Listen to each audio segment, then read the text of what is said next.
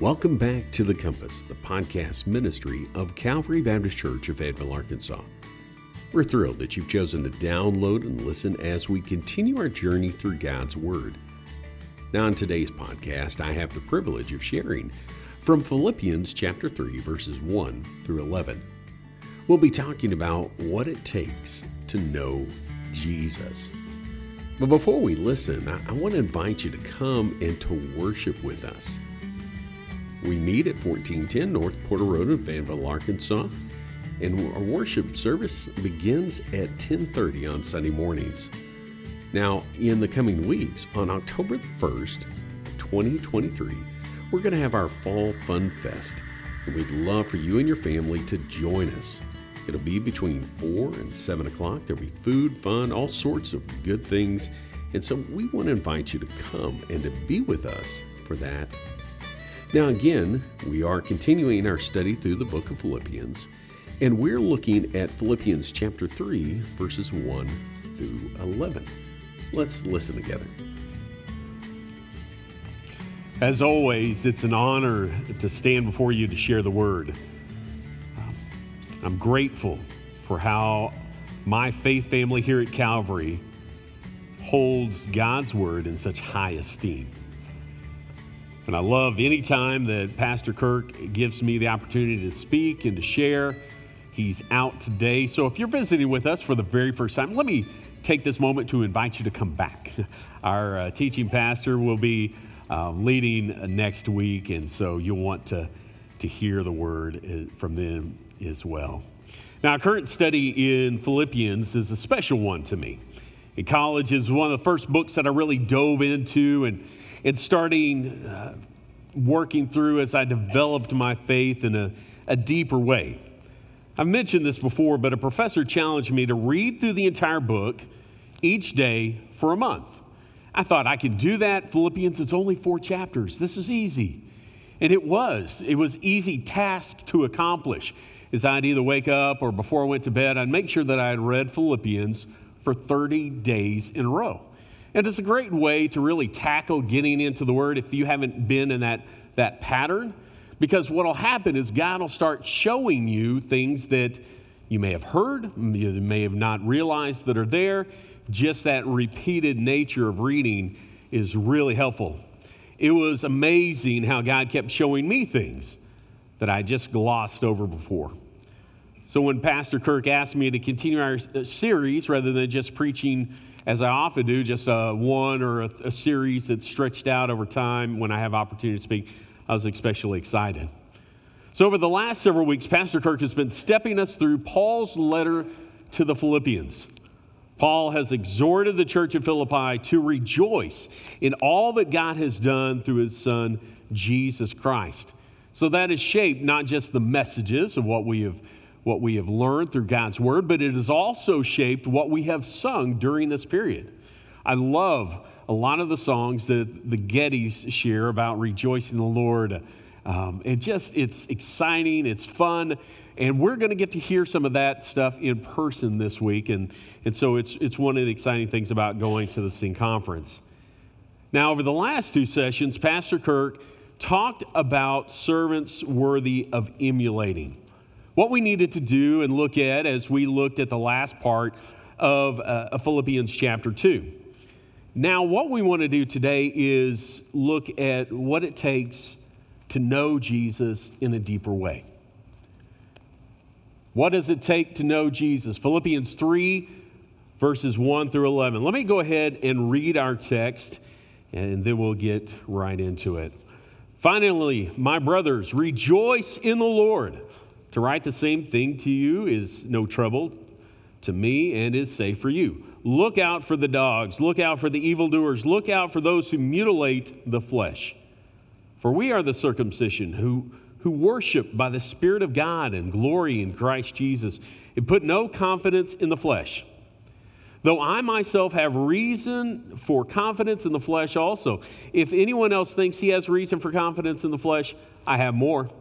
Circumcised on the 8th day of the people of Israel, of the tribe of Benjamin, a Hebrew of Hebrews, as to the law, a Pharisee, as to zeal, a persecutor of the church, as to righteousness under the law, blameless. But whatever gain I had, I counted as loss for the sake of Christ. Indeed, I count everything as loss because of the surpassing worth of knowing Christ Jesus my Lord. For his sake, I have suffered the loss of all things and count them as rubbish, in order that I may gain Christ and be found in him, not having a righteousness of my own that comes from the law, but that which comes through faith in Christ, the righteousness from God that depends on faith, that I may know him and the power of his resurrection, and may share his sufferings, becoming like him in his death, that by any means possible I may obtain the resurrection from the dead. This is the word of the Lord. Let's pray together. Father God, we thank you for this time when we have to look at your word. And we just ask in these moments, help us to understand it a little bit better, to follow you in a deeper way, and just to trust what you have for us. Life is difficult. Our culture is hard to navigate at times, but we know that your word is unchanging, and it brings hope for us all because it shows us your son, Jesus. We just ask that you forgive us where we fail you and be with us in these moments. In Jesus' name, amen. Well, knowing someone is not always an easy thing. At the start of the school year or the beginning of a new job, you have new people that you have to interact with. And that can be challenging for those of us who are introverts. You know, I remember the first days of working at Bedford Camera and Video. I did that from 2001 to 2007. All these new faces. All right, I don't know any of you guys, and what's this going to be like? I remember going to college the first few days and meeting tons of new people and how that was. And for me, as an introvert, I did not enjoy that all that much. But I know that some of you love those environments. You love meeting new people. You like getting to know them. And if you give me time, I love getting to know a person. People, but a person, I love spending time there. Getting past the pleasantries and diving into what that person really is hard. However, it's something that all of us have done at one point or another. Whoever your best friend is, at some point, they weren't even somebody you knew. My wife, who we've been married for a long time now. 30 years. Had to do the math if she's watching. So 30 years that we've been married. But there was a day in my life that I didn't even know Temple. But there was a day when I came to meet her, and then we got to know each other in a deeper way. And I apparently shared something with my wife this week. She said, I didn't know that. 30 years of marriage. And guess what? We're still learning about one another. Now, in our passage, Paul highlights the words knowing and know. And by using them more than once, you see that that's going to be something of importance. And if you're trying to figure out a theme of a passage, that's always a good place to start. Look for the repeating words. I mean, if you look at 1 John, you'll see love repeated a whole bunch of times. And as you're trying to figure out, where do I start? What does this look like? And so we know that as he goes on through this, he talks about knowing Christ in verse 8. And he wants us to know him. Here, Paul wants us to know Jesus fully. He wants God's people to experience the fullness of grace that was expressed through his son, Jesus. And knowing Jesus starts with a personal relationship. He is our Savior and he is our hope. And if you don't know him in that way, then that's where we have to start. It begins with a relationship with Jesus Christ. It begins by realizing that we're sinners in need of a Savior. We can look easily at the Romans road. We understand that in Romans 3:10 and 3:23, we understand this idea that all fall short of the glory of God and there's none righteous, no, not one. We step on through, we understand in Romans 6:23, for the wages of sin is death, but the free gift of God is salvation through Jesus Christ. And we go on and we look in Romans 10:9, 10, and 13, that for whoever calls on the name of the Lord will be saved. That's where we start our relationship with Jesus. That's how we begin that time with him. So if you haven't ever done that, if you haven't had that moment in time where you have asked Jesus to be your Savior, to be your Lord, that you've heard his call on your life and you've said yes to him, you've surrendered your life to him, then today needs to be that day. That's where it starts. What does it take to know Jesus? Well, it starts with a surrender. That means setting aside pride. That means setting aside all these other things that you may think you have to do or that you need to do in this life. You surrender and say, okay, God, whatever you want, I'm going to follow you. And that's where we start in knowing Jesus.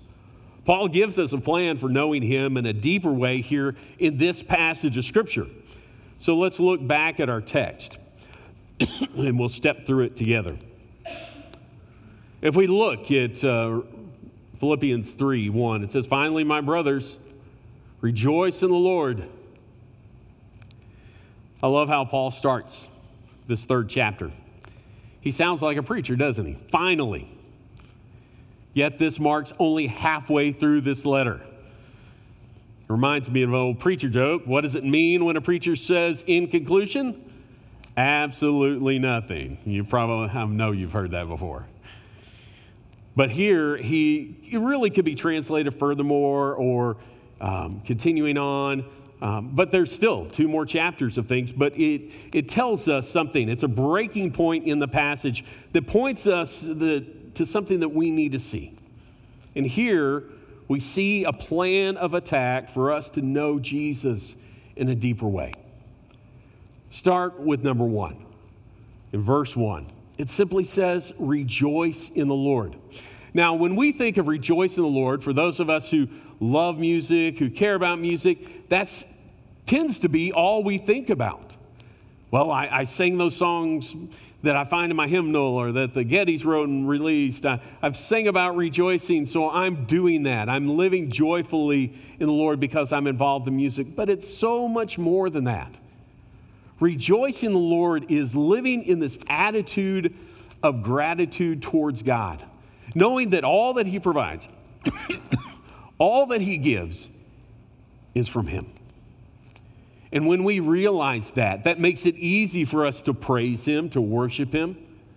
The family that you have, the job that you have, the home that you have, even the difficulties that you have, he provides to help us grow, to see us change, to see us become more like him. He provided Jesus Christ, and for that we can rejoice. So we should live joyfully as Christians. We should not come into worship time together with faces turned down. We shouldn't come in looking like a gloomy Gus. We should rejoice. God has called us together to worship and to celebrate him. And that should permeate our lives when we live in that space. When we live in that area of joyfulness, of gratitude, we are going to know Jesus better. It takes that joy that he provides to get to know him better. And so follow Paul's command. He says it throughout this little book. Rejoice. Later on in Philippians 4:4, rejoice in the Lord always. Again, I will say rejoice. So if we want to know Jesus better, we begin with the surrender of our heart and lives to him, but then we continue by rejoicing in the Lord. Secondly, we want to see that there's a need for us to combat distractions that come into our life. Now, the important thing for us to realize is what was going on here. There was a group of people called the Judaizers. The Judaizers were Jesus followers, but they were the Jesus and people. They were like, well, we follow Jesus, but we also have to follow all of these Jewish rules and regulations. We have to do that if we want to be right before God, and you can't follow Jesus. You can't fully be a Christian unless you have both of these things together. Now, we know, and Paul shares in here, that we only have a relationship with Christ through Jesus. He is our hope. He is our salvation. There is nothing that we can do ourselves to earn our relationship with Christ. When we come into this place to worship together, that doesn't secure a place in heaven. when we go to study time, whether it's here at the church or you're studying with others, or you're reading or you're worshiping, you go into conferences, whatever you're doing, that is not going to assure your place in heaven. It comes from a relationship in Jesus Christ. And that alone, Ephesians 2:8-9 points us in that same direction. And so what was happening is these Judaizers were becoming a part of this congregation, and they were tearing things up because they felt like you have to do these things to be a Christ follower. But that's not the case. In fact, Paul has some harsh words for them. And so we're going to step through those and then talk about a little bit about our distractions that get in the way. And so Paul was literally telling the Philippians to combat these distractions, to fight against these false teachings, these things that were pulling away from the true gospel. First, he referred to looking out for the dogs. Now, the Jewish people really didn't have dogs the same way that we do. I think about my two crazy dogs. I have Claire, she's the perfect dog, and then I have Claude, who is another one. He is a lot of fun, he's a lot of energy, but those dogs are a part of our family. They kind of live in our house. You know, they sleep, they sit where we do. We love them. They don't shed, so we really love them. You may have a dog or two that's a part of your family, and they may have different rules at your house, but that's okay. But Jewish people didn't have dogs the same way that we did. They were often seen as scavengers that fed on roadkill, carrying filth and garbage. They were vivid images of the unclean. And so when they were often referring to dogs, they were referring to the Gentiles or to lapsed Jews. But here, Paul flips the script on that. And he points at the Judaizers that said you can only be right with God if you had Jesus and followed the Jewish law. The reference said that the people were unclean dogs living outside of covenant blessings, really understanding and knowing what God is all about. And so we have to look out for those people that think that it is Jesus plus something else to be made right with God. We know that it is not.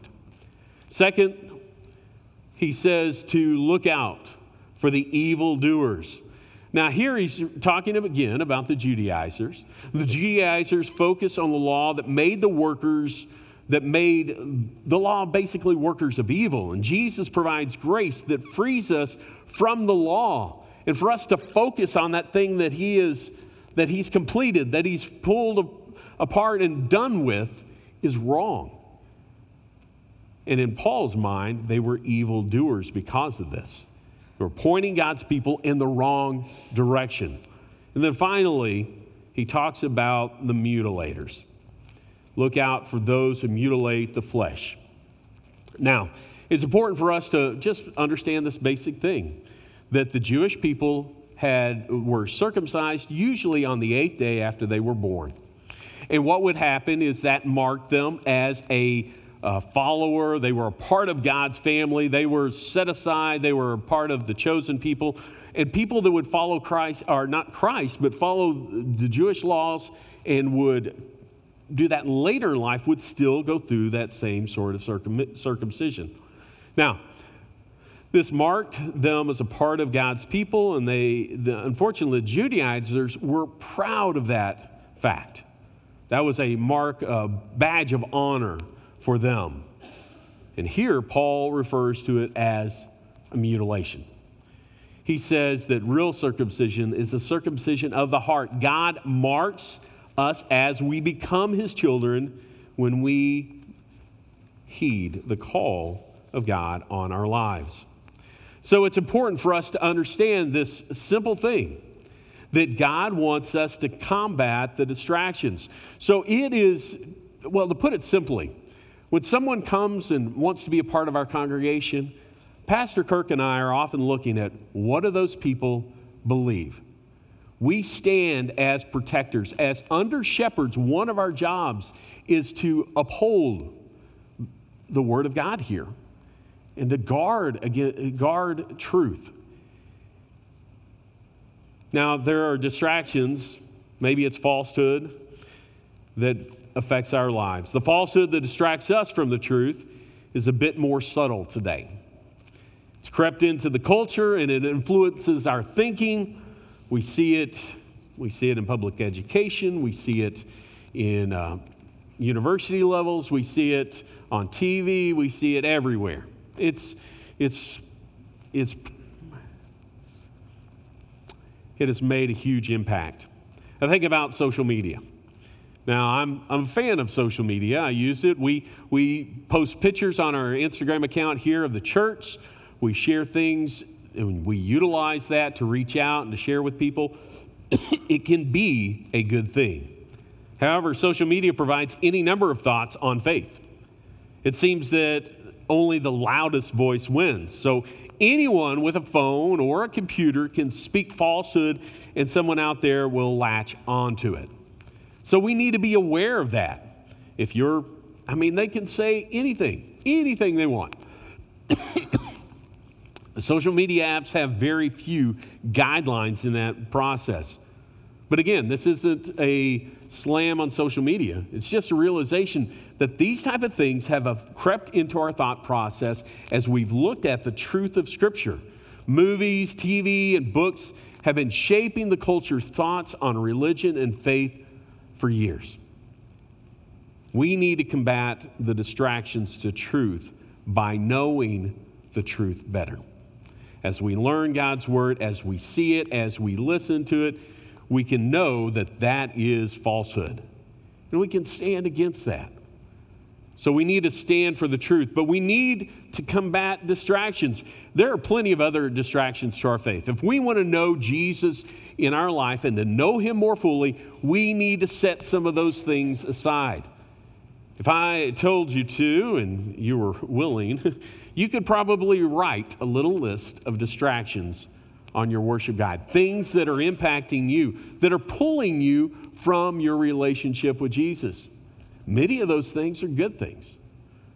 Most of us have to get up, go to a job, work for 8 to 10 hours.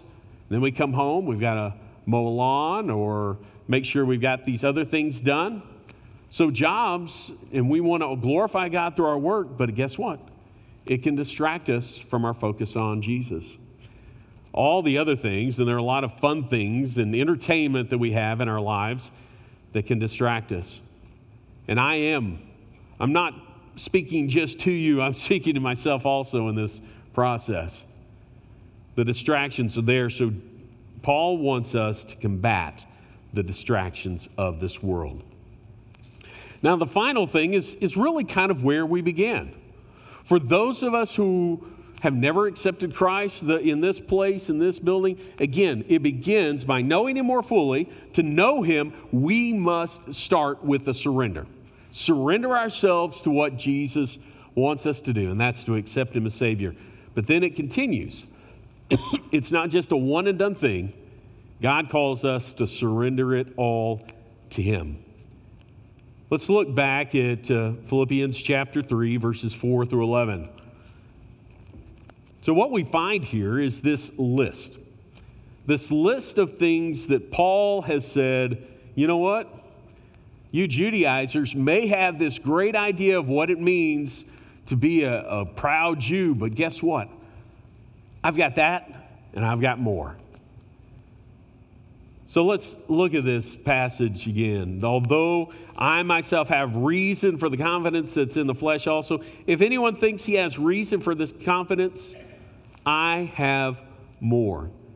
Now that may sound like a harsh statement or even a proud statement, but he's making a point to those that believe that you have to be Jewish in culture to be a Christ follower. He's saying, guess what? I've got all of this. Circumcised on the 8th day, of the people of Israel, of the tribe of Benjamin, a Hebrew of Hebrews, as to the law of Pharisee, as to zeal, a persecutor of the church, as to righteousness under the law, blameless. But whatever I gain, I counted as loss for the sake of Christ. He had everything. He was at the top of his society, of the Jewish society. Paul really gets to the thoughts of our gains or nothing and our need to surrender it all right here. Kent Hughes shares some thoughts, and I want to share some of those just as we step through these things that Paul was. First, Paul was circumcised on the 8th day. He was circumcised by his parents 7 days after his birth, in strict compliance with Abrahamic covenant. Most significantly, this meant that he was not a proselyte from paganism. He was no later in life convert. He was an 8-dayer, an insider from birth. I know that many of you, I don't know about many of you, but I know some of you have said, well, I was at church even before I was born, or some of you have shared stories, and I've heard stories from others. Well, Mark Clifton shares one about his wife giving birth, and then he says, well, I was picking her up, and we were going to go to church in the next 2 hours. It was like, but that's the mindset, and those are the people, and if we're not careful, those type of things can come out as pride. But that's what Paul was. He was, thank you, sir. Paul was one of those guys. He was there from the very beginning. Second, Paul was a people of Israel, or more exactly, of the race of Israel. And that meant that in addition to not being a proselyte, he couldn't possibly be a child of proselytes. Racially, he was a pure-blooded Israelite. Others might call them Jews, but only they called themselves the children of Israel. And Paul was a total insider. He goes on listing his achievements and who he was by saying he was of the tribe of Benjamin. Benjamin was the only son born in the promised land, and the tribe of Benjamin was the only tribe to remain faithful to Judah and the house of David after the death of Solomon. So this was a great honor to be a part of the tribe of Benjamin. Fourth, the Apostle Paul was a Hebrew of Hebrews.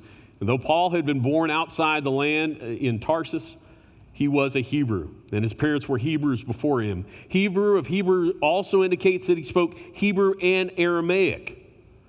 And so he was intelligent. He was of the right people, of the right place. He had the right ancestry. Now he goes on and talks about more of his personal achievements. His fifth thing is that we read as the law of Pharisee. And Phariseeism was a lay movement that had its beginnings when the Jews returned from exile. And basically, this mean that he was a separated one. There was something different about him. He learned, he grew in that. Paul was brilliant. Sixth, we read, as the zeal of persecutor of the church. Paul orchestrated a terror campaign against the church and had achieved a growing infamy as Pharisaic terrorist. We're familiar with the stoning of Stephen from Acts 6.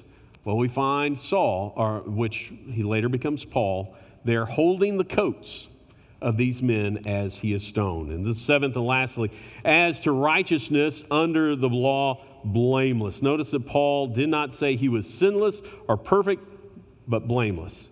The Pharisees assumed that of a faithful Israelite.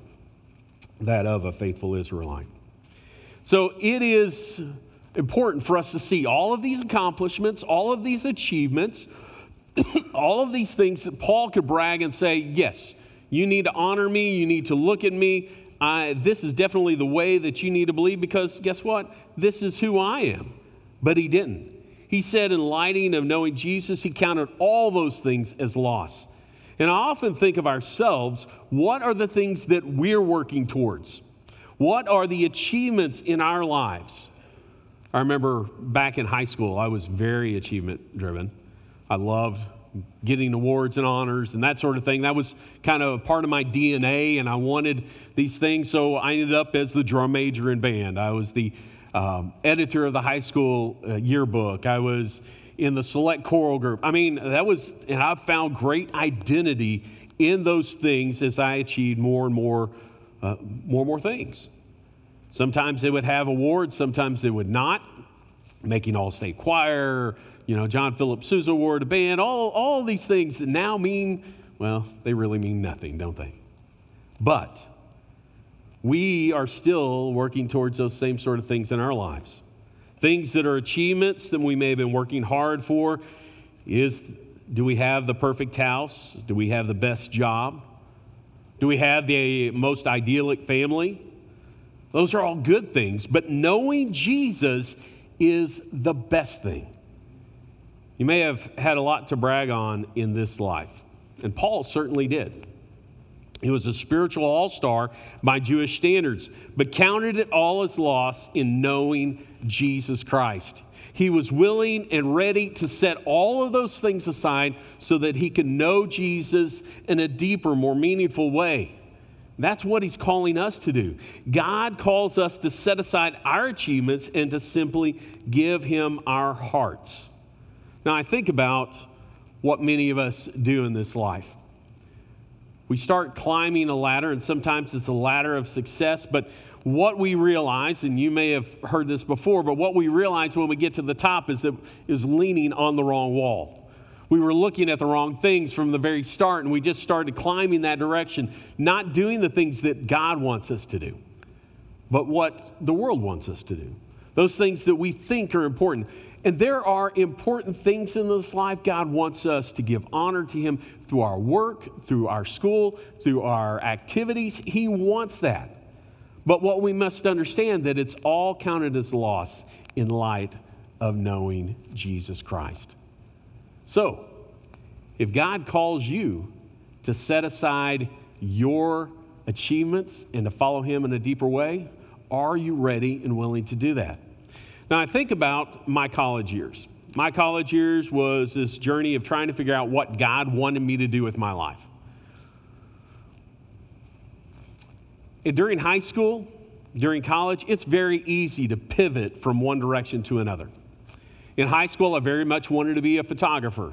I had dreams of shooting for National Geographic or other places and other magazines and traveling around the world and having my images seen by millions. That was on my radar. That's what I wanted to do.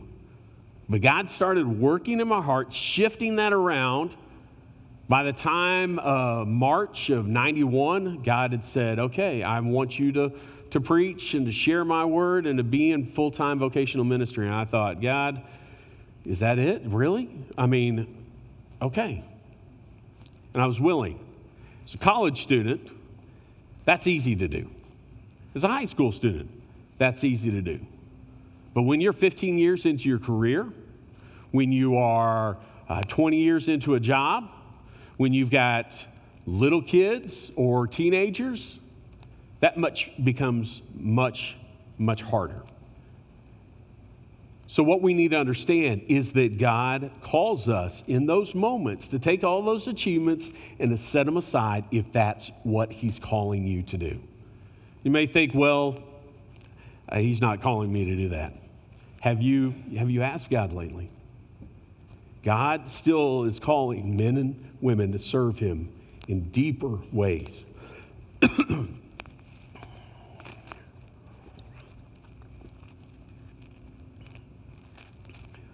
God calls us to set aside our achievements and to simply give him our hearts. There's a song by Georgina Rossetti. You've sung it at Christmas time. What can I give him, poor as I am? If I were a shepherd, I would bring a lamb. If I were a wise man, I would do my part. Yet what can I give him? Give him my heart.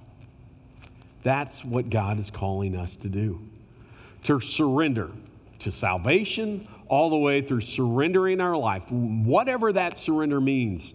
It may mean a lifetime of vocational ministry. It may mean that you are just in need of setting aside a club or a group or an activity that you're involved in because that's not where you need to be anymore. I don't know what God is calling you to do, but I do know that he's calling us to follow him and to know him in a deeper way. Giving him a heart. That's what Jesus really wants today. He wants your heart. He wants you to surrender him. That is how we know him better. So what is this life really all about? It's not about climbing the ladder of success, although God is honored in our work. It's not about developing the greatest social media following, although God could be honored in that. It's not about having the best family, although God is a part of our family. Life is not about us. It's about knowing Him. Paul tells us to rejoice in the Lord, combat the distractions, and surrender it all to Him. And in doing these things, we will know Him better and we will honor Him. Another song by Graham Kendrick. It's just the chorus that I have down here. It says, knowing you, Jesus, knowing you, there is no greater thing. You're my all, you're the best. You're my joy, my righteousness, and I love you, Lord. God is calling us to know Him better and to know Him in a deeper way. Paul was writing to these Philippians saying, here you go. Here's some things that are going to help you as you seek to follow Jesus Christ. You need to rejoice. You need to fight against falsehood and eliminate the distracting voices that are infiltrating your life. And then ultimately, no matter what your successes are, you need to give that all over and know Him better. Let's pray. God, we love you. We thank you for this day. We thank you for the opportunity to look into your word. I just ask that you help us. Help us to know you better, to understand what we need to do, and then simply do it. And so, God, in these days ahead, in this week ahead, move us to those decisions. Forgive us where we fail you. In Christ, and we pray. Amen. Our heart's desire is that you grow and understand the direction God has for you in your life. We hope that by listening today, you are one step closer to discovering that for yourself. If you live in Northwest Arkansas and are looking for a church to call your own, we invite you to reach out to us at Calvary as we study and serve together. We meet for worship at 10:30 on Sunday mornings at 1410 North Porter Road in Fayetteville, Arkansas. If you wish to find out more information about Calvary Church or simply contact us, you can do that through our Facebook page or at calvaryfayetteville.com. Until next time, remember that God, His Word, and His people can provide direction for life.